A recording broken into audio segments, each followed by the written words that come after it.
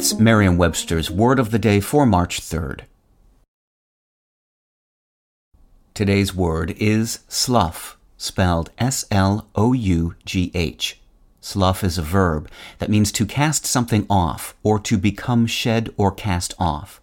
It's often used in the phrase slough off, meaning to get rid of something objectionable or disadvantageous.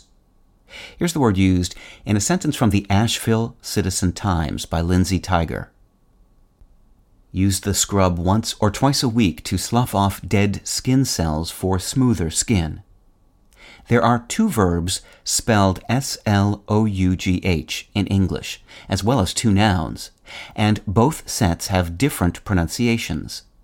The first noun, referring to a swamp or a discouraged state of mind, is pronounced to rhyme with either blue or cow, as slough.